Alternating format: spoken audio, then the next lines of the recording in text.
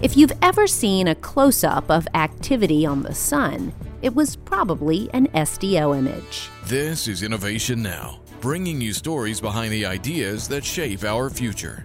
Over the past decade, NASA's Solar Dynamics Observatory has collected millions of scientific images as it kept a constant eye on our sun.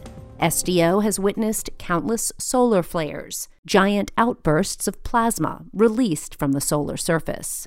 Through these images, scientists have discovered that the churning sea of plasma on the solar surface can create giant waves that travel around the sun at up to 3 million miles per hour. And the tornadoes of solar plasma created by magnetic fields can rotate at an astounding 186,000 miles per hour. Earth tornadoes, incidentally, only reach speeds of 300 miles per hour for comparison. And joining SDO this year, Solar Orbiter, a new joint ESA-NASA mission, will begin its study of the sun. With instruments that allow the two missions to work together, scientists will create the first 3D images of structures below the surface of our nearest star. For Innovation Now, I'm Jennifer Pulley.